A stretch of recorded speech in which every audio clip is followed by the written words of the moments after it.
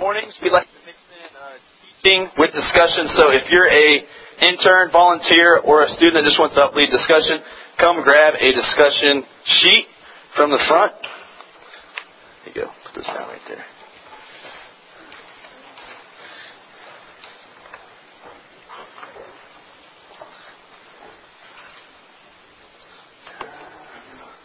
And every table should have one of those.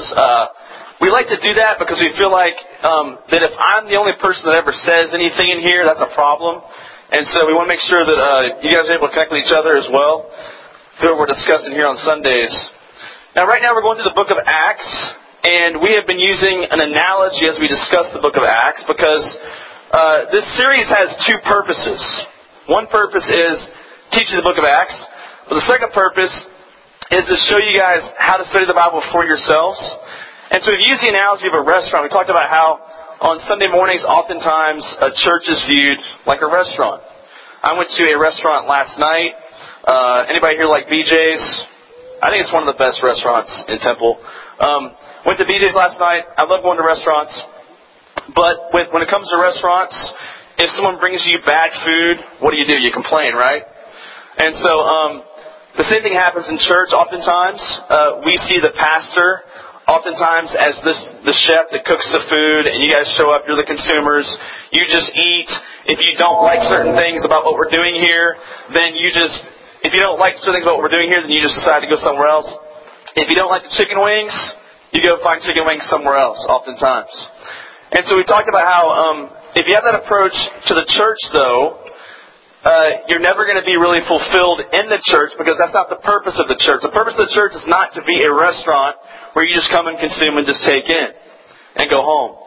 The point of the church is that you've got to learn how to feed yourself. And you've got to be a part of community with other people as you learn how to do that. And so the purpose of this whole series is to show you guys how to feed yourselves spiritually as opposed to me just spoon-feeding you like what normally happens on a Sunday or a Wednesday. And so that's the picture we talked about. Now, I'll summarize where we've been in the book of Acts the last couple of weeks. We were in Acts chapter 1 and 2 the last 2 weeks. And the first week, first of all, someone tell me again who wrote the book of Acts? I'm going to keep asking that question until I hear all Luke. Okay, because, no, who wrote the book of Acts? Luke. All right, Luke wrote the book of Acts. And I'll keep asking that question until you guys stop saying Paul. Because Paul wasn't even a believer yet until the middle of the book, or somewhere in there. So he's not a Christian yet at this point of the story. So Luke wrote the book of Acts, and he also wrote the book of Luke. So keep that in mind. They're kind of like two books. They're sort of together. Luke and Acts sort of go together. One is the story of Christ. One is the story of the church. So remember, Luke wrote the book of Acts. And who was it written to? A guy named Theophilus. And of course it was read to the church as well as it being written to Theophilus. Now Acts chapter 1, remember in the Gospels, Jesus, He died, He was buried, He resurrected, and then He spent how many days with His disciples? About. How many days? About 40 days. And so He spent about a month and 10 days with His disciples, and then He told them, He said, "You shall be my witnesses to the far reaches of the earth." And then He ascended. Okay? He ascended. And so the disciples are left for about 10 days wondering what's going to happen next. And Jesus made a promise. He said, "I promise I'm going to send you the Holy Spirit to empower you." And so 10 days later, day of Pentecost, that's just what happens. The people, about 120 people, are filled with the Holy Spirit. They start speaking in other languages. And there's this crazy scene where people are just coming together. The Holy Spirit comes in power. They're speaking other languages and so on, ones they never learned before. And God does this miracle to show that the gospel is for everyone. It's for the entire world. So that brings us to what's happening now. 3,000 people were saved on that day after Peter preached a sermon about Jesus Christ. The same Peter who denied Christ about a month earlier.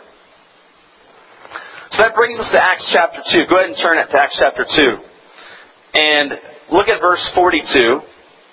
And what I want you to do today, I know last week I had you guys read it quietly, and man, that was awkward. Wasn't that awkward last week? Everyone's quiet, everyone's starting to giggle, it's really quiet in here. And so today we're going to have you guys read it just at your tables. So have one person for each table read Acts chapter 2, verse 42 to 47. So read it out loud at your tables. Then we'll do it as a group in just a few minutes. So go ahead and read it at your tables. Go.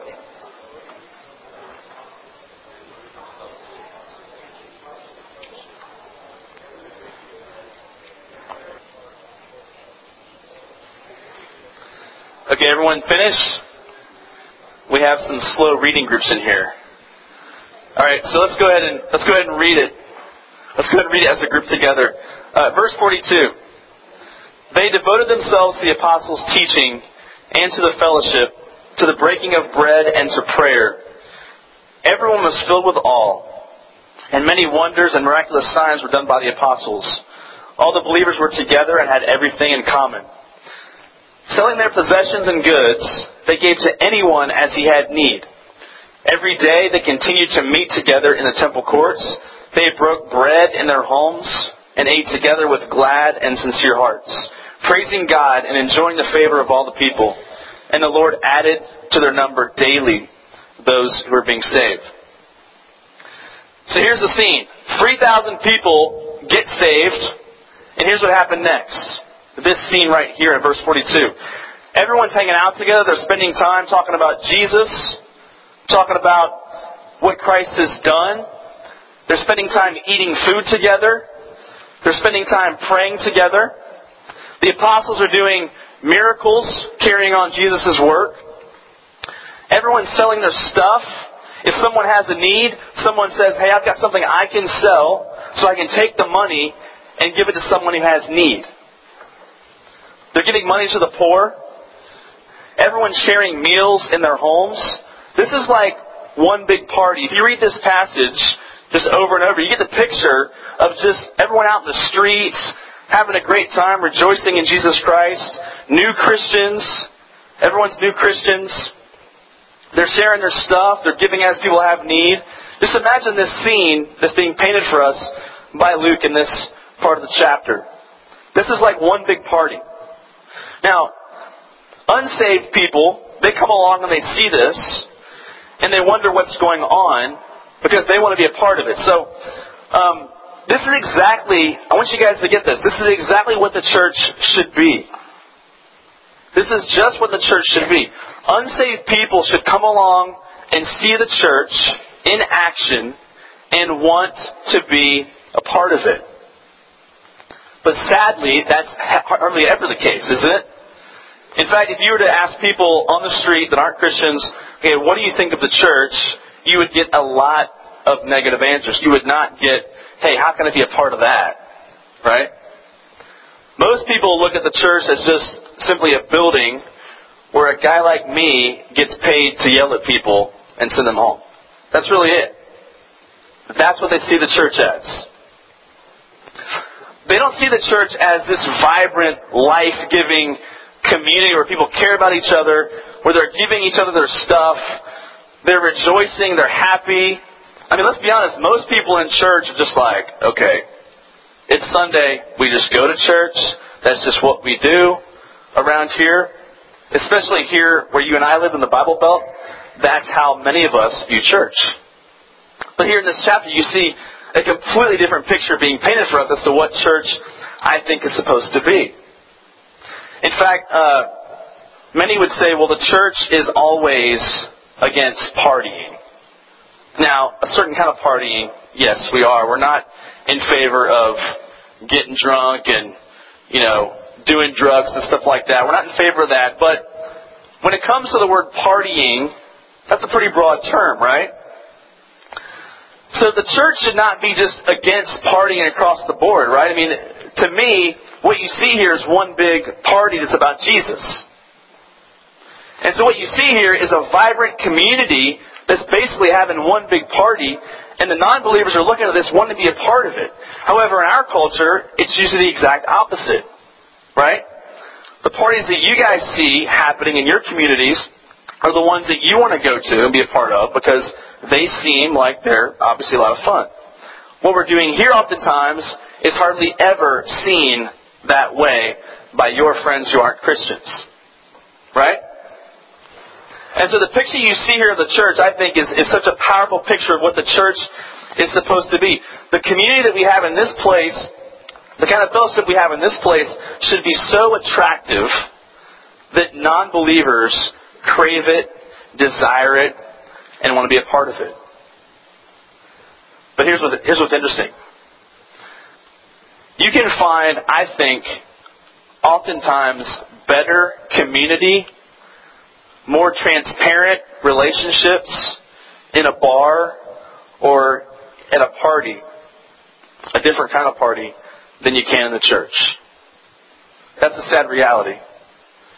You can find oftentimes more honest relationships, more transparent relationships, better community, better fellowship to a certain extent among non-believers who aren't even following Christ than you can among Christ followers. Oftentimes, non-believers are more loyal and faithful to their friends than Christians are to their friends. That's just the reality. So what I want you guys to do is to answer questions 1 through 3 at your tables. Go ahead and answer questions 1 through 3.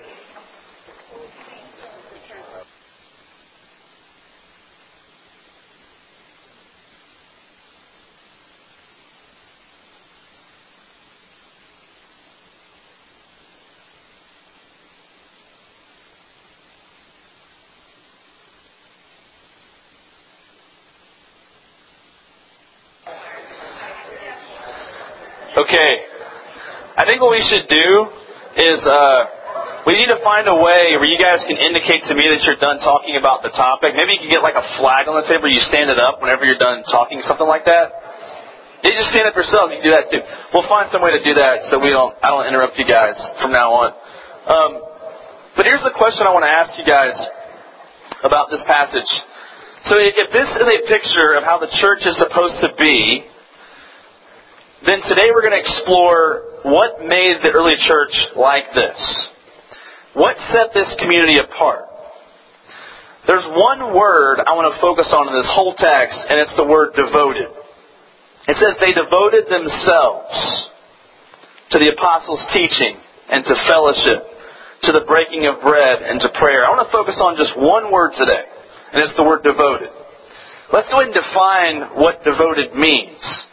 If you're someone who really wants to study the Bible, you've got to know that the New Testament was written in Greek. And so if you want to find out what a word really means, you've got to look back at the Greek word and actually see what it means in the Greek meaning. And so this word devoted is actually kind of a hard word to say, but it's proskarterio. So it's kind of like car stereo, but proskarterio. Go ahead and say it with me. Proskarterio. Alright, so this is devoted. This is what devoted means. Now, here's what this word means. Listen up. This word proskarterio means persistence and perseverance. Now, it sheds new light on the word because when you hear those words, persistence and perseverance, it makes you think that this word devoted implies that there's going to be a struggle. If something requires persistence and perseverance, here's what it means. It means that it's not easy. It means that there's going to be a struggle with it, right? Let's think about the things that require devotion just in regular life. Certain things don't require devotion. Do they not? Facebook does not require devotion. TV does not require devotion. There's no persistence or perseverance. You don't think to yourself, I gotta go watch some more TV. I hate watching TV, but I'm gonna do it for a good cause, right? That's not what happens. So certain things, eating doesn't really require devotion, persistence, perseverance. We just do it naturally. Let's think about what requires requires devotion. What are some things that require devotion? Exercise. What else? Marriage. Guitar Hero does not require devotion. Playing the real guitar requires devotion, my friend. What else? Yes? There's always the spiritual trump card that someone lays down and we're like, okay, we're done. Conversation's over. Good job, Evan. But we're talking about just our lives today, okay? Listening to Dixie Chicks would require devotion for those who do not like Dixie Chicks, okay? That's what I'm going to say right now. So, there are things that require devotion. There are things that do not require devotion. So, when Luke uses this word, listen up.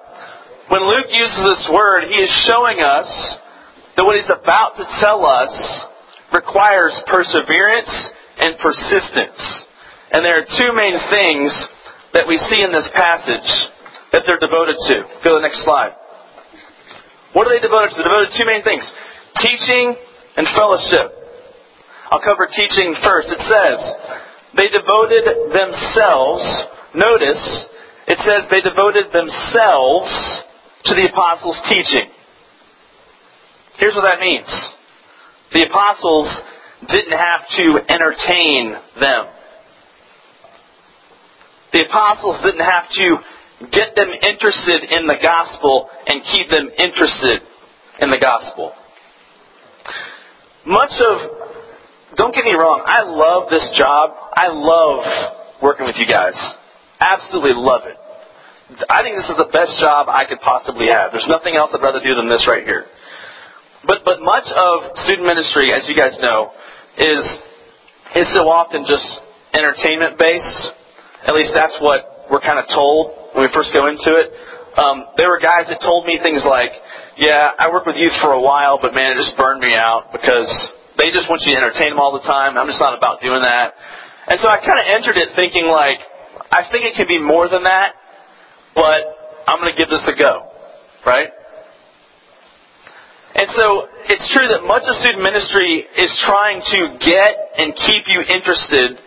And it can be exhausting sometimes for certain youth pastors, and it can be exhausting for me sometimes to think that way.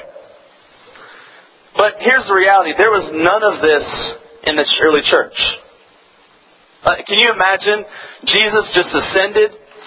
They just saw the Holy Spirit come in power. And Peter preaches a sermon.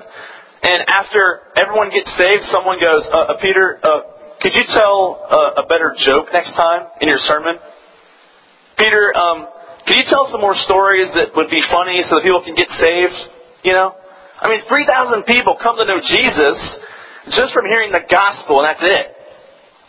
No entertainment, no flash, except what the Holy Spirit provided through His miracle. That was pretty flashy, I will say that. But here's the deal. It didn't require that because these people were devoted. They were devoting themselves to the apostles' teaching. They weren't disengaged. They weren't bored. They weren't waiting to be entertained. If you're someone where you feel like you don't get much out of church, ask yourself this question. Are you devoting yourself to what's being taught here? Or are you just trying to get entertained? Are you really making this a two-way street where you're devoting yourself to what we're talking about here, or do you just sit there and wait for someone to wow you? Because if that's what you're here for, you will be disappointed. This has to be a two-way street. It can't be a one-way street. I have a book in my office called Still Bored in a Culture of Entertainment. Now, it might sound like one of those books is written by an old guy who's just like, oh, these crazy kids today, always want to be entertained all the time and so on. And it can come across that way when I talk about this book. But this book is, I think, really profound because it talks about how in our society today that people have the world at their fingertips. We have everything at our fingertips, but we're still bored. What does that tell us? It tells us that the things we're trying to entertain ourselves with, they provide a quick fix, but they don't provide depth. They don't provide relationship. They don't provide community.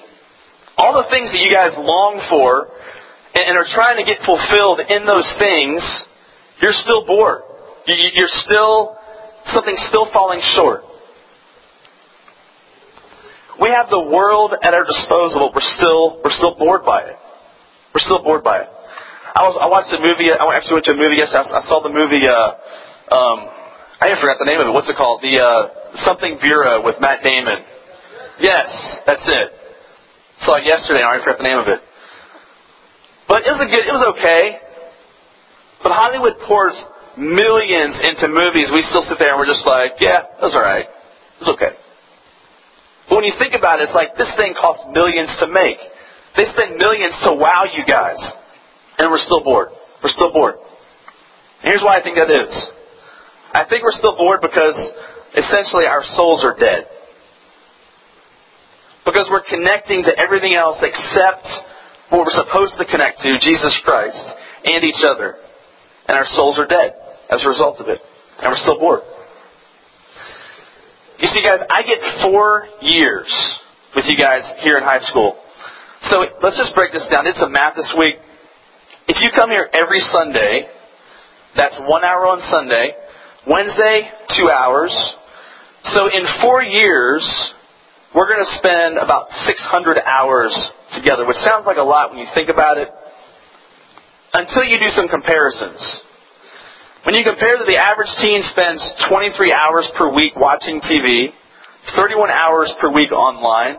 In 4 years, that's 4,700 hours watching TV and 6,500 hours online. This totals over 11,000 hours with media versus 600 hours with us. Now, let me ask you a question. Now, I said this last week. I love technology. And the reason why I know this is a struggle for you, there's a reason why I know this thing is a struggle for you guys. Because it's a struggle for me. I'm right there with you. I struggle the same way you do.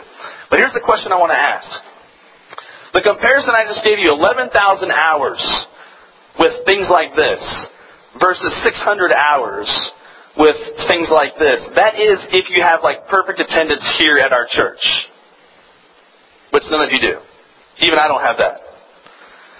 Let me ask you a question. Which one of these is going to help you be a better husband or wife? Which one of these is going to help you be a better father or mother?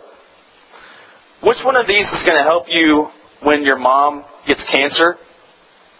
Which one of these is going to help you when you're married one day and your wife says she wants a divorce? Which one of these is going to help you when your best friend dies in a car wreck? Which one of these is going to help you conquer lust and pornography? Which one of these is going to make you more like Christ? And so when you do the comparison of how much time we spend with this versus devoting ourselves to the teaching, you feel the gravity of this whole thing. And so on Sunday mornings in here, I know it's tempting because whenever I'm sitting in a church service, I do the exact same thing you guys do. I'm checking Facebook, I'm doing other stuff on the cell phone and so on, and that's just how we operate now, obviously. But there's a reason why I don't have a cell phone rule in this room. You're never going to hear me say something like, "Hey man, put your cell phone up. I'm talking up here. And what I'm saying is important, so put your cell phone away." Like, I'm never going to say it to you guys. I'll tell you why. Because for one, for most of you guys, this is also your Bible. And I just know that's the reality. And I know all of y'all are looking at your Bible on your cell phone when I'm up here. But the other reason why I don't do that is because I want you guys to crave that more than you crave this. I want you to be devoted to that more than this. I want you to crave it. I want you to devote yourself to it. This should not be a rule I just smack down. Because that's not going to change the state of your heart. It's not. I can make a rule and change your behavior. But I want you to crave this. I want you to be devoted to this. And a rule's not going to do that. A rule never changes someone's heart. You see, in the early church, these guys were hungry. They were hungry spiritually. They wanted to hear about Jesus Christ, hear Him taught. They devoted themselves to the apostles' teaching. And so the question I have for you today is, are you hungry? Do you crave this? Do you want this? You see, at some point, you have to grow up. You've got to stop demanding entertainment. Stop being spoon-fed and crave it for yourself and devote yourself to it. One of the things that I try to do just on a regular basis is find ways to feed myself spiritually. And one of the things that I try to do is I've got guys I listen to on podcasts. I'll recommend two guys to you right now. Write this down. A guy named Mark Driscoll and a guy named Matt Chandler. Two guys I love listening to. I will go to the gym, work out in the morning. I'll listen to one of their podcasts. I'll go read a passage of Scripture on my own on my phone. I'll take a walk. I've got to walk to pray. I can't just sit in a place and just pray. I've got to walk to pray. And so I'll go pray. And let me tell you something, guys. It's a struggle. It's hard. Especially when you have kids like us. If you're not disciplined now to do this as a high school kid when you have no one you're responsible for, you will never do it as an adult, believe me. Because I was one of those kids, I was really faithful as a kid, just really getting into the Word for myself. But once we had kids, it was like, you wake up and your kid's like, Daddy, feed me. And you're like, well, it's either the Bible or my kid starves. What's it going to be, right? And so you find yourself, you've got to make time to do it. And so I get up early in the morning, go work out, go pray, go read. I try every morning to do that. But there are days where I fail miserably. Right? But the question is, do you crave it? Do you crave the teaching? Do you want that? Are you hungry for it? They not only craved teaching, but they also devoted themselves to fellowship. Let's talk about fellowship now. They were devoted to fellowship. I used to hate this word fellowship. It was like a very Baptist-sounding word to me. But they would say, we're going to meet down in the fellowship hall beneath the church. I'm going, what is fellowship? That's just a weird word. What is fellowship? But here's what fellowship was in this passage. It was basically two things. It was eating and praying together. That was it. Eating food, praying for each other. Now, if we did this for 1 month every day, let's just say we had one big month of we made this little commune, nothing crazy, not like a cult, nothing like that, but we made a commune for overflow. We had a little place where we had breakfast, lunch, and dinner together, and we prayed together, and that was it. Can you imagine how close we'd be after just 1 month of that? Just those two things? This is why we have food every Sunday and every Wednesday at Life for Scott Heals. We feed you guys a lot. Do you realize that? Seriously, we feed y'all all the time. You know why we do it? Because we know that it creates community. We know that conversations are really awkward if you don't have food. Ever tried to have a conversation at a table and you're just kind of like, so, how was your week? And it's just awkward, man. You got to have something that you're doing, right? So food just creates community. So we have food here. We love having food here with you guys. This is also why I love Impact. I love mission trips because you guys can attest to this. After Impact or a mission trip, what happens? Everyone feels extremely close. Everyone feels there's this bond that you have that you can't get anywhere else. And it's partly because you eat meals together. You pray together. At Impact Camp, one of the most powerful times for us is we gather in circles, we pray. Every person in the circle prays for everyone else in the circle. And it's very simple. It's just a powerful time of just praying and sharing Christ together. That's all it is. It's simple. But it's powerful. It's powerful. I'll be honest with you guys. I'm really excited to go skiing on the ski trip. But I'll be really honest with you. I really kind of wish I was doing a mission trip instead. I'm not trying to burst your bubble. I want you to have fun, and I'm going to have a lot of fun. But I really wish we were doing a mission trip instead. That's just how I feel about it. Because something happens when you're serving together. You're serving Christ. Something happens that you cannot reproduce on a ski trip. I mean, trips are fun. I love trips, but I'm just saying, when you're serving Christ together, something happens. that you can't create anywhere else. So these Christians, they met daily, they shared meals together, they shared their possessions. Their faith was a daily thing, not a once-a-week activity. You know, for some of you guys in this room, you picture a church as just a place where you go, not a people that you belong to. Church is a people, it's not a place. We have a place for the people, not the other way around. For 8 months last year, we didn't have this building, and I felt like, on some level, that we had just a great time of fellowship and community, trying to figure out how we're going to do church on Wednesdays and Sundays. It was just kind of fun because we had to adjust. We didn't have the Outback for 8 months because we had each other. Now,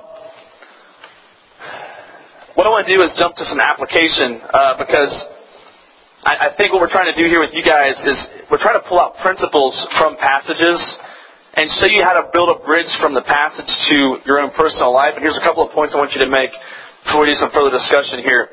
What principles can you apply to your life in this passage?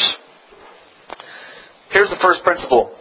As our attachment to Jesus and others increases, our attachment to things decreases. In this story, you see people that are giving away their stuff. They're selling their stuff, getting money for it, giving it to the poor. And here's the reality. Whenever you come to know Christ, and whenever you get closer and closer to Christ, as your attachment to Him increases, and you start to be around other people that are like-minded, and your fellowship and community increases with other people, attachment to your stuff decreases. And you start to see it as it's just an iPod. It's just a car. It's just a house. It's just a means to an end. If I got to sell it to give them food, I'll sell it. If you notice this pattern, whenever you're around other people a lot, you'll find yourself less consumed with things and more consumed with Christ, more consumed with community. Second point, church health leads to church growth. In this passage, we see a profound picture of what church health looks like. It's simple, but profound. And it's healthy. Anything healthy grows. It's true of people, it's true of plants, and it's true of the church. Anything healthy grows. And so what you see here is, you see people that are longing to be part of this community because they don't experience this kind of community in their world, where they're at. There's a couple of people that come to our small group on Friday nights. I'm a part of a small group, a bunch of older people like me that have kids, and we get together, we have food, teaching, and community. That's really it. But there's a couple of people, they're a married couple that come, they have 2 girls, and the funny thing is, they've been coming every week for over 2 years. And the couple, they're not even Christians. They don't claim to be. They don't pretend to be. But you know why they're coming? Because they don't have friends. I'm serious. They don't have friends that are like them, and they want to be a part of what we're doing, so they just show up every week. They're there. And it's kind of funny because when we have conversations about the gospel and Christ, and I'm sitting there going, I'm friends with this couple, and it's just kind of funny because they're there, they're a part of it, but they're not buying in yet. But you know why they're there? Because they see something there that they don't have in their own world. Unbelievers should look into the church and long to be a part of it. That's what should happen, but so often the case is the exact opposite. You guys are looking into their world, wanting to be a part of what's happening in their world, as opposed to the other way around. And so the question we have to wrestle with is, what's it going to take to get us to a place where that kind of fellowship happens here on a continual basis?